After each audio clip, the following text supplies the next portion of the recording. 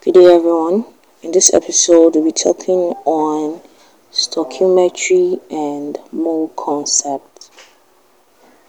Now, the study of the quantitative relationships in chemical reaction is referred to as stoichiometry.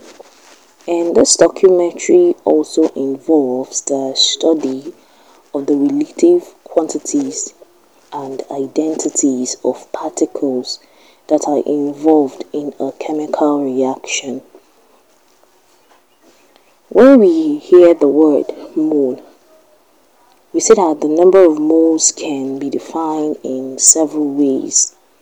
It can be defined as the product of concentration in mole per dm cube and the volume in dm cube. Mathematically, it is N equals to CV. Now, where N is the number of moles, C is concentration in mole per dm cube, and V is the volume in dm cube. The number of moles can also be defined as mass of element all over relative atomic mass of element. It can also be defined as mass of compound all over relative molar mass of compound. It can also be defined as the volume of gas at STP all over 22,400 cm cube. Now, you should note that 1 mole of any gas at STP occupies 22.4 dm cube. Therefore, where a gas is involved in a reaction, it is possible to give the volume of gas and its mass.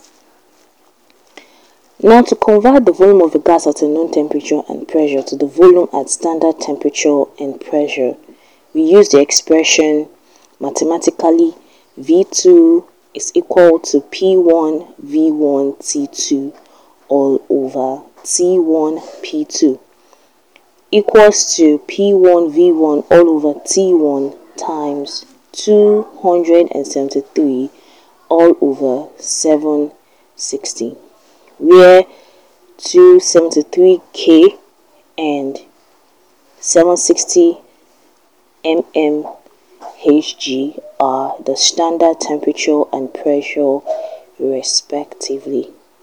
So K is for Kelvin, which is temperature, and mmHg is for pressure.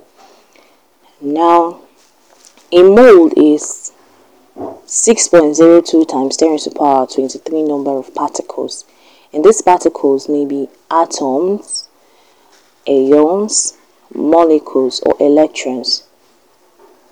Now, we should also know that this 6.02 times 10 to the power 23 is also known as the Avogadro's constant, which its symbol is known as capital L. Now, the mole is also defined as the amount of substance which contains the same number of specified particles as there are carbon atoms in 12.000 grams, or of carbon-12 isotope. Now, molar mass of an element is the mass of 1 mole of the element. It is also the relative atomic mass expressed in grams, and the unit is G mole, gram per mole. Molar mass of a compound is the mass of 1 mole of the compound. It is also the relative formula mass of the compound expressed in grams. Now, 1 mole of electrons is equivalent to 1 Faraday or 96,500 coulombs of electricity. That is, 1 Faraday or 96,500 coulombs is the quantity of electricity carried by 1 mole of electrons. Thanks for listening.